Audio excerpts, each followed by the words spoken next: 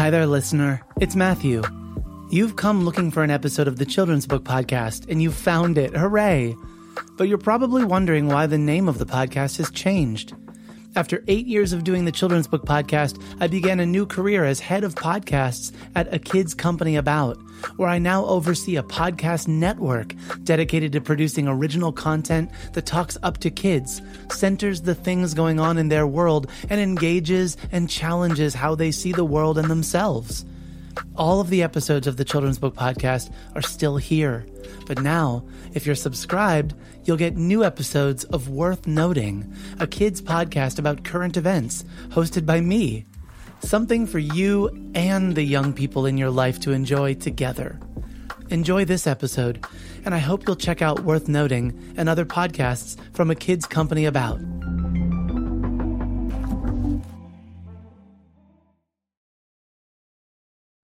This episode of the Children's Book Podcast is sponsored by Picture Book Summit.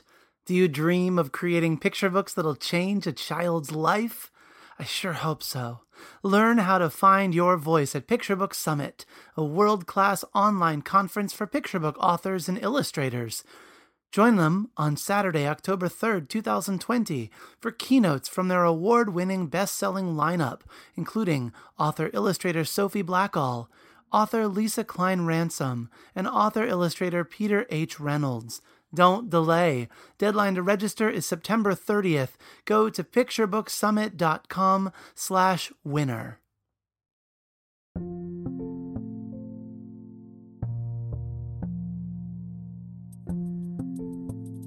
Well, it is so nice to connect with you again. I'm so glad that we're doing this, and I'm so glad that I got to read A Gift for Amma. It's such a beautiful book. Mariana has done gorgeous illustrations. Wow. I know, aren't they? They just blew me away the first time I saw it. Oh, they're so stunning, so wow. vibrant. Yeah. Right.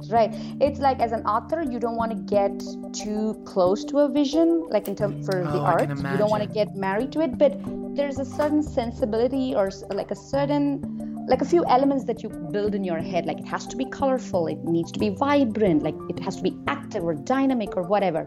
And then when I saw the first spread, I believe it was for the yellow, I saw this spread and I was like, it has everything way beyond what I had hoped for. And it was like, yes.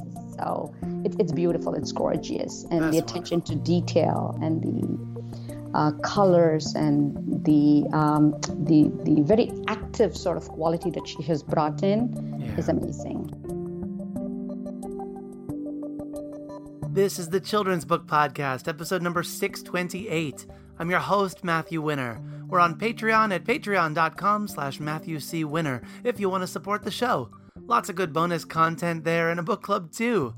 You can also leave a review of the show on the app you're listening to right now. That helps a ton. Today I'm joined by Meera Sriram. Meera's newest picture book is called A Gift from Amma, Market Day in India, and it's illustrated by Mariana Cabasa.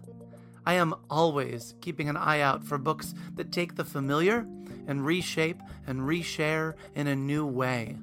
And in this book, we take a color walk alongside our main character, noticing pinks and blacks and reds and all of the other colors of the market. But this isn't just a walk for the eyes, it's a walk for all the senses. Readers watch the charcoal black roast sweet corn and kebabs while hearing the black drums beat and boom. They smell the powdery spice scent of turmeric, yellow like sunshine dust, while hearing a yellow rickshaw pass. Meera has captured the sensory experience of the markets she grew up visiting, and she shares them with all of our readers. It is a place you'll want to visit over and over again. And centering all of this is a child's love for her mother. Please welcome my guest, Meera Sriram, author of A Gift from Amma, Market Day in India.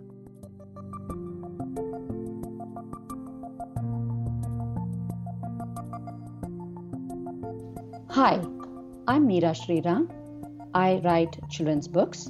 My pronouns are she, her, hers. I'm the author of the picture books The Yellow Suitcase, A Gift for Amma, Market Day in India, and my next book is called Between Two Worlds, and it comes out next year. I am so excited to welcome you back, Mira. Thank you so much for joining me. Thank you, Matthew. It's such a pleasure. I love chatting with you. I love our conversations.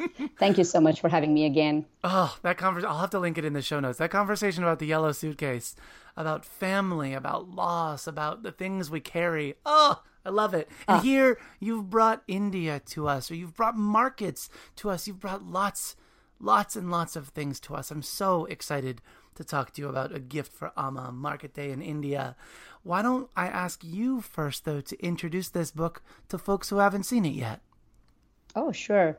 Thanks for sharing the excitement. I am very excited as well. This book is called A Gift for Amma, Market Day in India. And it is for preschoolers, early elementary kids. It's fundamentally a colors concept book, but it's also a celebration of a child's love for her mother. So in this story, we follow a little girl who is exploring an outdoor market or a street market in India, trying to find the most special gift for her mom.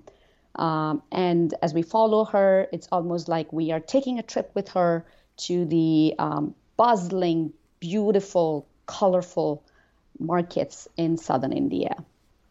It is a delight to look at this book. I know we were talking before recording about Mariana Cabasa's beautiful, vibrant work, but I mean, she has made this book.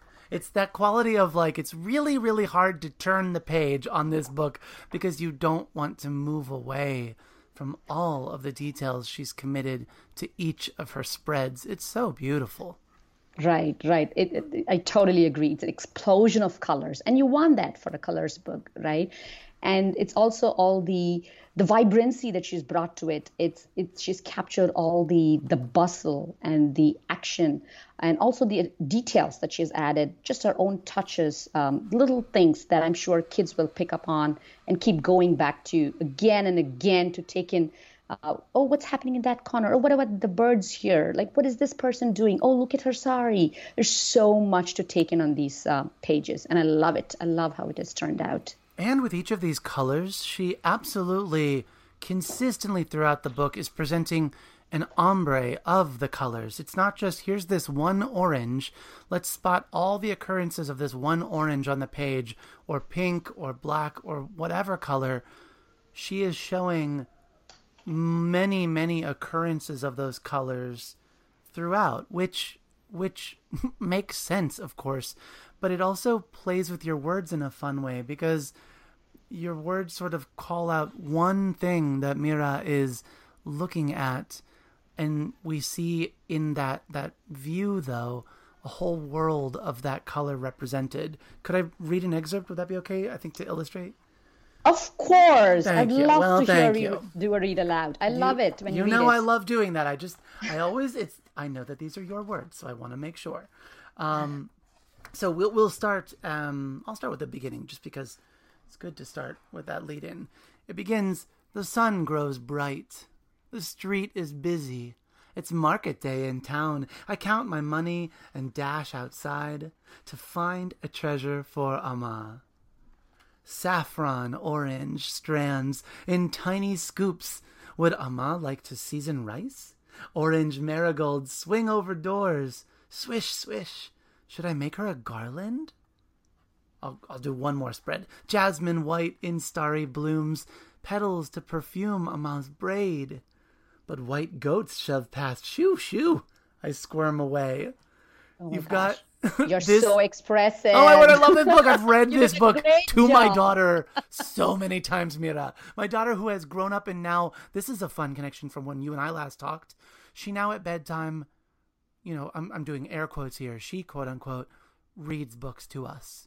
She, reads the pictures and tells us stories of books. And this is certainly one where she tells us what we see at this market. It's super cute. Wow, that's so beautiful. And that's how children start to become readers later on. Of course. They narrate, they retell stories, they hold a book and they pretend that they're reading. And that's how they eventually become readers. So she's doing all the right things. She's on track to become great reader. I hope so. And your writing, though, Mira, I have to say, you as an author, your partnership with readers, you have your text exploring and asking questions in the voice of your narrator, in the voice of that daughter who is taking in the market and thinking aloud, well, should I get this or should I get that? Here's another color I should look for. What about this or what about that? And I think in doing that, it's also inviting the readers to look around the page. What other white things, what other, in this case, jasmine white things or charcoal black things or lotus pink things could she find? And what I especially love is that the way the text is printed in the book is that starting word, lotus or saffron or jasmine, is in all caps, nice and bold, followed by the color pink or black or white, and in that way I feel like you're also introducing children to deeper language for describing colors, sort of like why it's so fun to read the descriptions on a Crayola crayons box, where it's like, this isn't yellow, it's macaroni and cheese, or whatever, but it invites sort of a more, I don't want to be too didactic about it, but a more precise description of color, which I think is something that all of us from that young age up through adulthood, we all are trying to find what's the right way for me to describe this that feels like it honors the thing I'm talking about. So I love that you use that device in your storytelling. Right. That was almost like a light bulb moment that I had when I was doing some of the earlier drafts. Initially it was just white and black and red, and I was using all these items that were sort of culturally relevant, like saffron and vermilion, things that were commonly found in the market in India. And I was using these items, but then I was still using regular terms like red and black and white. And suddenly it occurred to me, like I remembered even growing up in India, my sister and I, when we talked about my mom's saris, we would be very specific because obviously my mom had many saris.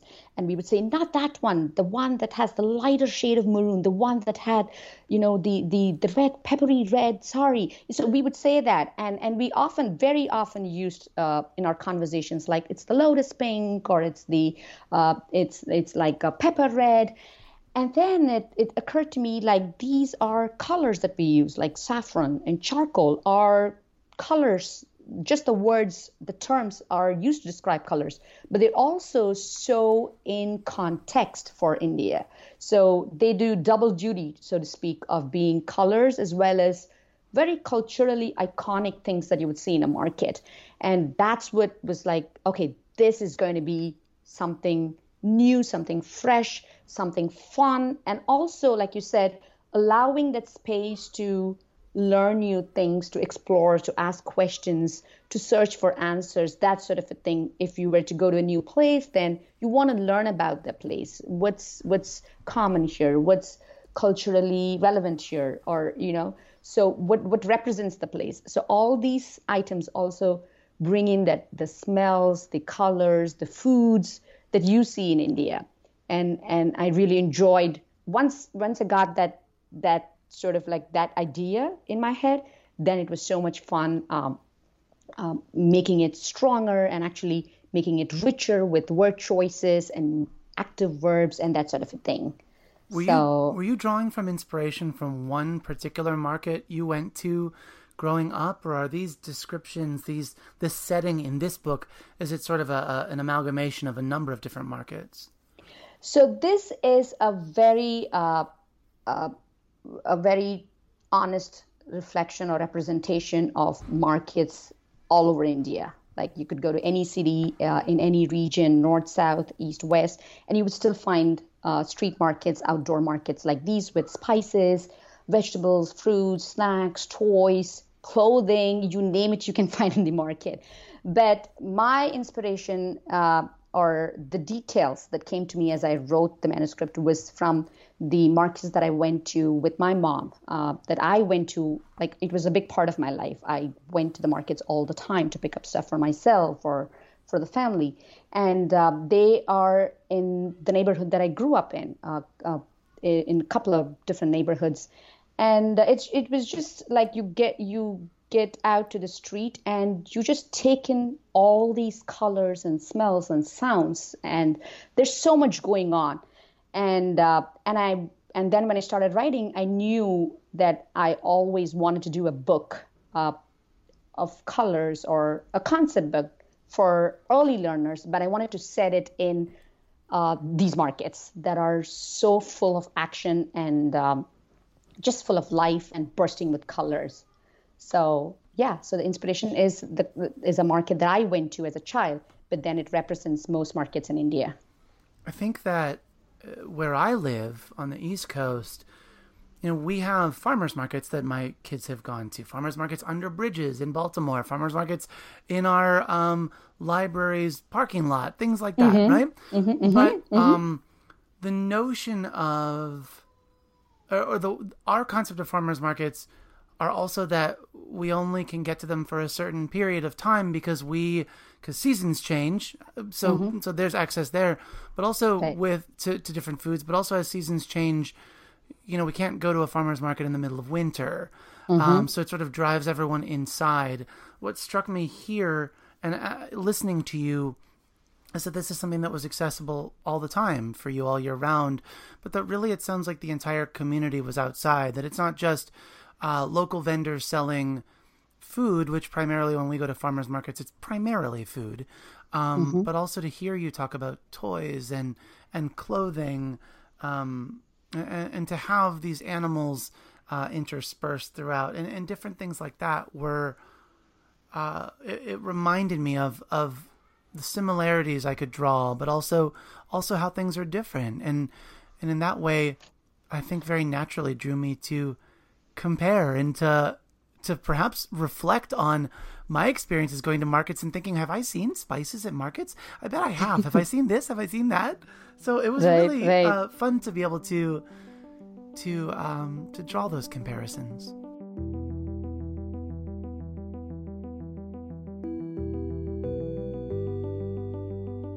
Hey there, book nerds. You know what's even better than hearing bookmakers share stories of how their ideas became the stories you love?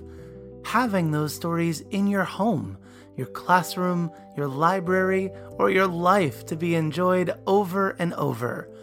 Bookshop.org allows you to purchase your favorite books from the show and support local bookstores while doing it. I even maintain lists of all the books shared each season, so it's easy to find what you're looking for. Visit MatthewCWinner.com and click on Shop, or use the link in the show notes to find your next favorite story.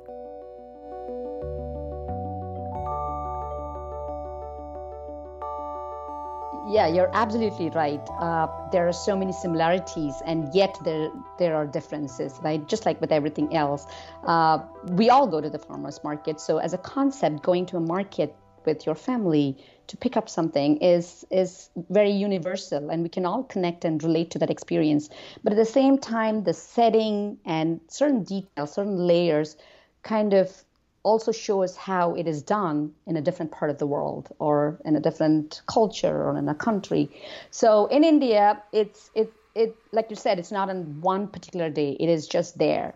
So people come out to the street, they set up their kiosk or their little booths in front of stores on the sidewalks or along the street. And then there's like maybe a Sunday or Saturday when they get their when they're actually full of their stuff, like the goods have arrived, and it's generally busier on those days. There's certain days in the week, but then otherwise year round you have all these markets, people selling. The interesting thing is it's not one spot or one space. Like you said, here we would clear up a parking lot, right? Or we would create a space, we would block traffic. Like I live in Berkeley, and we would close couple of streets, couple of blocks to traffic, and then we would be able to walk up and down, and we would have all these the stalls or the booths along the street. But in India, it's like it's a busy street with traffic. There are public buses, There are the rickshaws, the autos, the pedestrians, the bicyclists, like the motorists, everyone. Like there's traffic, then there's cattle, like the cows and goats are just wandering around, and then there are people selling, buying, shopping, and then there are hawkers, and then there are the restaurants, the little tiny like snack places, the bakeries where people are having their breakfast, eating lunch, whatever. So it's like life is going on. Nothing has stopped, or like nothing special has happened. It's just so woven into the fabric of life. Like it's less of like an event. And right. It's more just that life is happening all around. This is exactly. just, as you're saying, this is just, picture it as just a grocery store in the middle of the street. Right. So in a way, that's not nearly doing it justice. But that helps me to understand, because it's so far outside of my cultural experience. It helps me to understand why there would be cows and goats and rickshaws passing and all that, because I'm not I continue to put my own experience on it, picturing like, well, if this is like a closed off parking lot, but it's not. That's so neat to know what a difference it is. There were moments here that had me really longing to be walking through this market. One of them I'm probably gonna, now that I'm saying that, I'm gonna name, I can wait to hear what I'm gonna name every single page. Watch me watch every single page. But I think first of the charcoal black page and the roasting corn right there on the street, and the red container of sodas, right? Oh, right. On the ground. There were little details like God, that Mariana has put in that I was like, I can picture those moments. Some of them even just picturing it, because like I've been down to our stadium when the Baltimore Orioles are playing, and I've seen markets pop up in that way there. Now often those are like souvenirs, but still things pop up right there along the street, and there's just little things that I'm like, I know that experience in a different way. Wow. But on that page, that's so adorable. Well, but you zoomed into that, and you made a connection with that. I'm like, I want that right now. I want to be there and drink that and eat that. Exactly, that excitement of, I know exactly. I don't know this setting in the book, but I know the feeling of that setting, and that emotional connection is so exciting, and is, I think, the same joyful tone that you are also communicating. There's like a tonal match there. I also think, the stunning page of many that completely was stunning to me was the indigo blue waves of all of the cotton just waving in the breeze. Oh, that page is so beautiful. Oh, I love this. I should be asking more people what their favorite page is. Like, I just learned so much, and I actually hadn't noticed the bottles. Oh, so this is fun. Did you notice? Fun. Here's another fun detail that I was like, oh, Mariana has some clear imagining of setting here. She's really brought herself in the illustrations to this market, because on the turmeric yellow page, the man scooping out the spices, did you notice that he's got powder from the spices on his arms, like on his sleeves and on the side of his chest? Right. I thought that is so brilliant. Right. Little things like that where I'm like, this is so good. You know, Matthew, you actually did this to me in Yellow Suitcase as well. Oh, no, you actually opened my eyes to so many things I hadn't even noticed. I'm like, oh gosh, I should look at this. I mean, it looks like I'm taking it in, right? When the arc comes, like I'm there sitting with my book for like hours and hours, going back to it, and then there's always something that you point out that I hadn't noticed. I think you had mentioned something like how the particular blue was like on every spread or something like that. I remember that. It was like an aha moment for me. Oh my gosh, I hadn't even noticed that. Yeah. And here, this little detail, but that's so natural, right? That's so realistic. You can see how his shirt is stained with the turmeric that he's holding. Right. Obviously, if his white shirt was stainless, we wouldn't believe it. Right. It would deceive the audience, and that it would not ring true. And we need these details to be true, because just as much as your readers are hearing the words and the words are pointing to different parts of the illustration, your readers are absolutely also reading the art, and that art needs to be true as well, especially in this book that, though it is illustrated, it absolutely reads as a nonfiction book. As you're saying, this is an honest portrayal of markets across India, and so that means those details need to be right. Right. You're correct. You're absolutely correct. I think if the art didn't do what it has done in terms of the details and those very specific things, like culturally very specific, we did work hard on it. I had been to India when the book was being made, and I actually brought back about 50, 60 photographs. Okay. I was on the street clicking with my camera, and then Mariona on her end had done tons of research. And with our editor, it was such a beautifully collaborative process. And so she would do the spreads, my editor would share it with me, and we would go over anything that's even a little incorrect or, like the details matter. They really matter. For instance, for women, when they wear the sari, regionally, there's a difference between how they wear the sari, on which side the scarf or the part of the sari goes. Is it on the right shoulder or the left shoulder? So in India, in the north, women would wear it on the right side, and in the south, they would wear it on the left side. So we had to really pay attention to every single detail. Same thing. Another interesting thing that I wanted to point out is people with bindi, the red dot that most Hindus wear. So it's not like everyone in India wears it, right? Like I was raised a Hindu. I don't identify as a Hindu, but I was raised a Hindu, and I never, wore a red dot.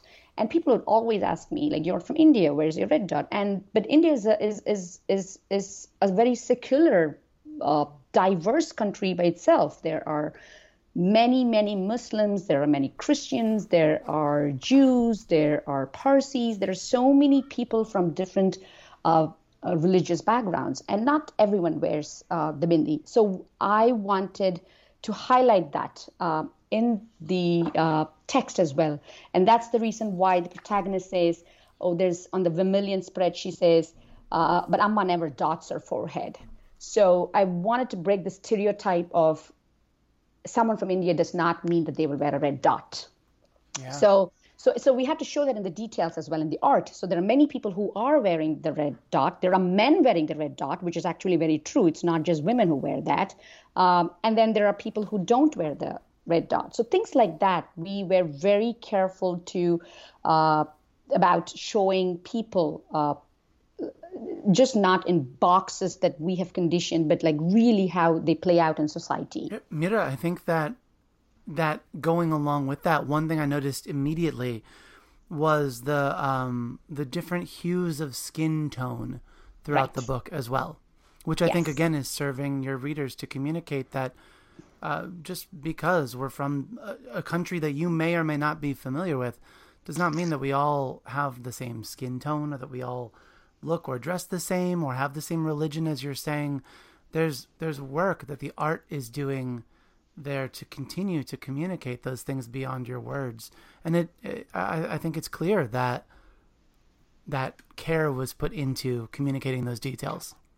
Right. You're spot on with the skin shade. We did spend a lot of time on making sure that it was a spectrum. It was also, it was also, like you said, just to show people that it's like we are not one brown shade. We come in different shades of brown. And there are many people in India who are light-skinned, who are fair-skinned, and there are very, very dark people as well. So it's like you can't say this particular shade is Indian or it belongs to someone from India. So we did pay attention to that. Same thing with like the headdress, for instance. Not everyone wears a headgear or a turban, but there are people who do wear that. And particularly if they have migrated from the north, then it's more common for people to wear the headdress. And even in a place in the south, there could be many families who have migrated from different regions within India. So it is diverse. Every city, every little town is diverse in so many ways. And that's what we try to capture in the art as well. Do you have a spread that really spoke to you, either from when you first saw it, when you first saw Mariana's drawings, or even now? Is there a particular spread? Thanks for asking. Let me think. Oh, the first spread that I saw again, I think, was the yellow spread, the turmeric spread. And when I saw the rickshaw and the patterns that she had going on the fabric on the rickshaw, I was like, oh my gosh, this is going to be gorgeous. So it was so promising when I first saw that. But my favorite spread is something that I saw much later, and it is the terracotta spread, the brown spread. And it is exactly like a store that I shop at every time I visit India. It's like when I open the spread, it's like I'm in front of the store. The horses, the bells, the details, the designs and patterns on the clay things. I love that page, and I also love the tea page because I love chai. I can drink any number of cups of chai in a day. So for obvious reasons, like, my kids were like, oh, I'm sure you like the brown tea page. I'm like, yeah. So that's a no-brainer. I love the I smell cardamom. Oh, I want to go have another cup of chai right now.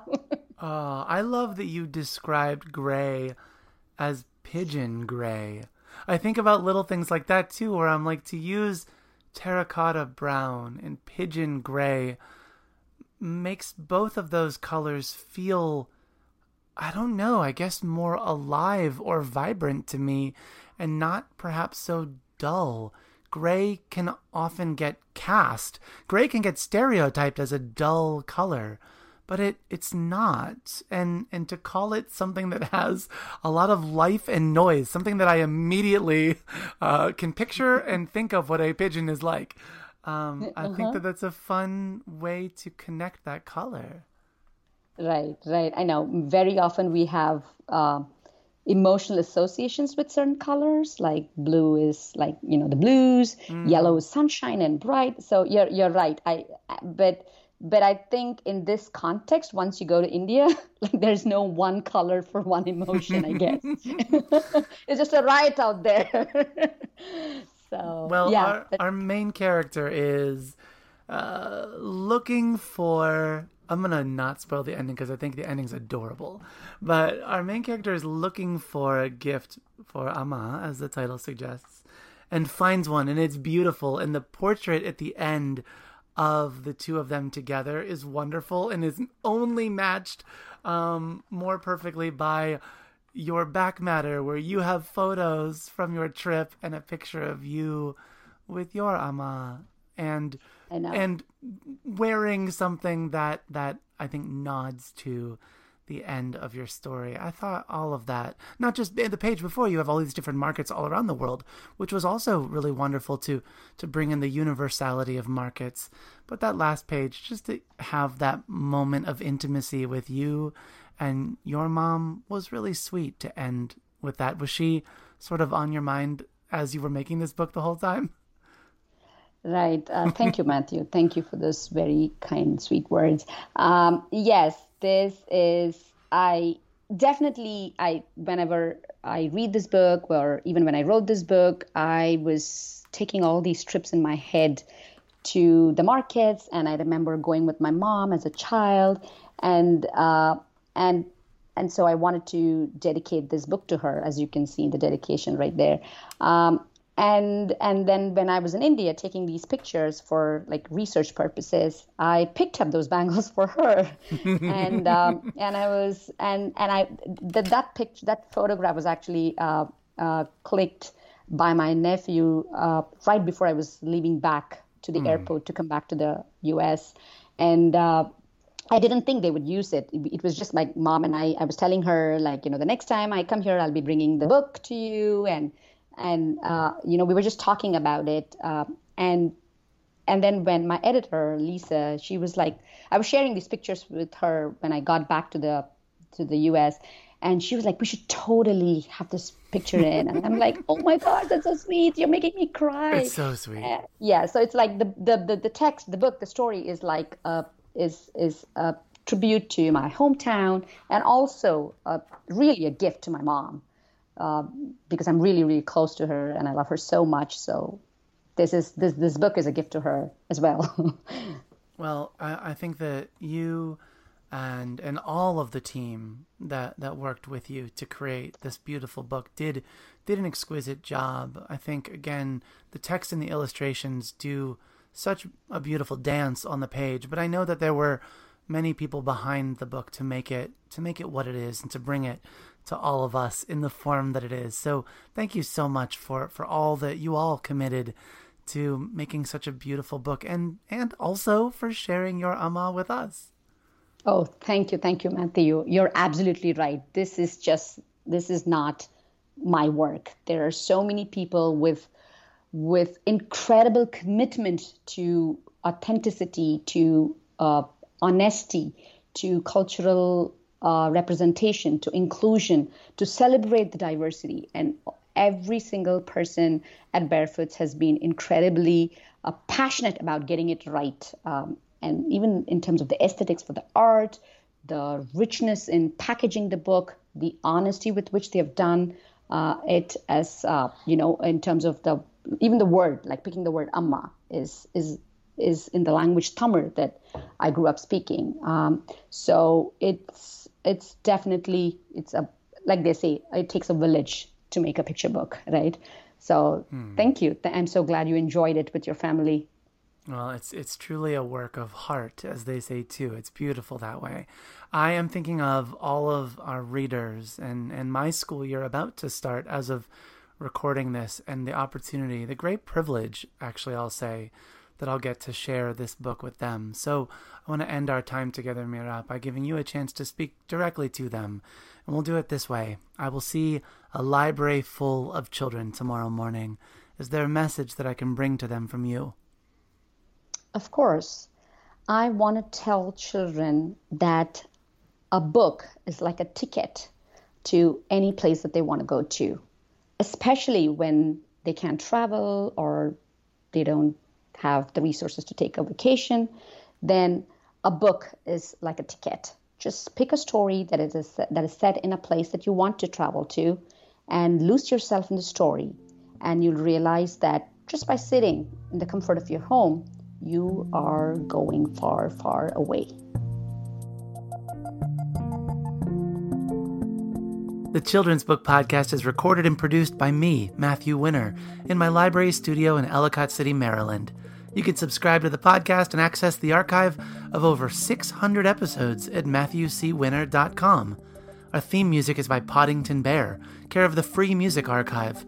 All views and opinions expressed on the show are those of the individuals and don't reflect the ideas or viewpoints of the publishers of the books referenced. Want to help out the show? Become a patron, and you can directly impact and help to sustain the podcast. Writing a review on iTunes or sharing the podcast with friends through Facebook, Twitter, word of mouth, or any other means helps reach more listeners, which leads to more content and more amazing guests. And that is a very good thing indeed.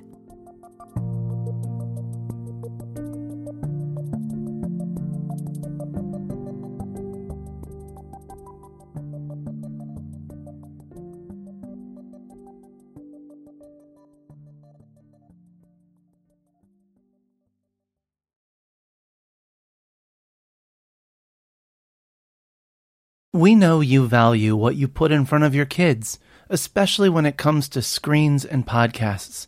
That's why we're excited to share a new podcast from our friends at Sleepiest, creating bedtime stories to help your kids fall asleep fast.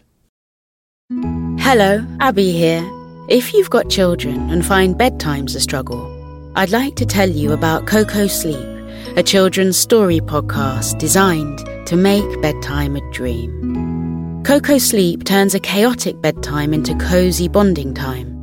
The stories are delivered in a pace that gently slows. Rumour has it that no one's ever heard an ending. So search Coco Sleep on your favourite podcast app and let's make bedtime a dream. That's KOKO Sleep, and I'll see you there.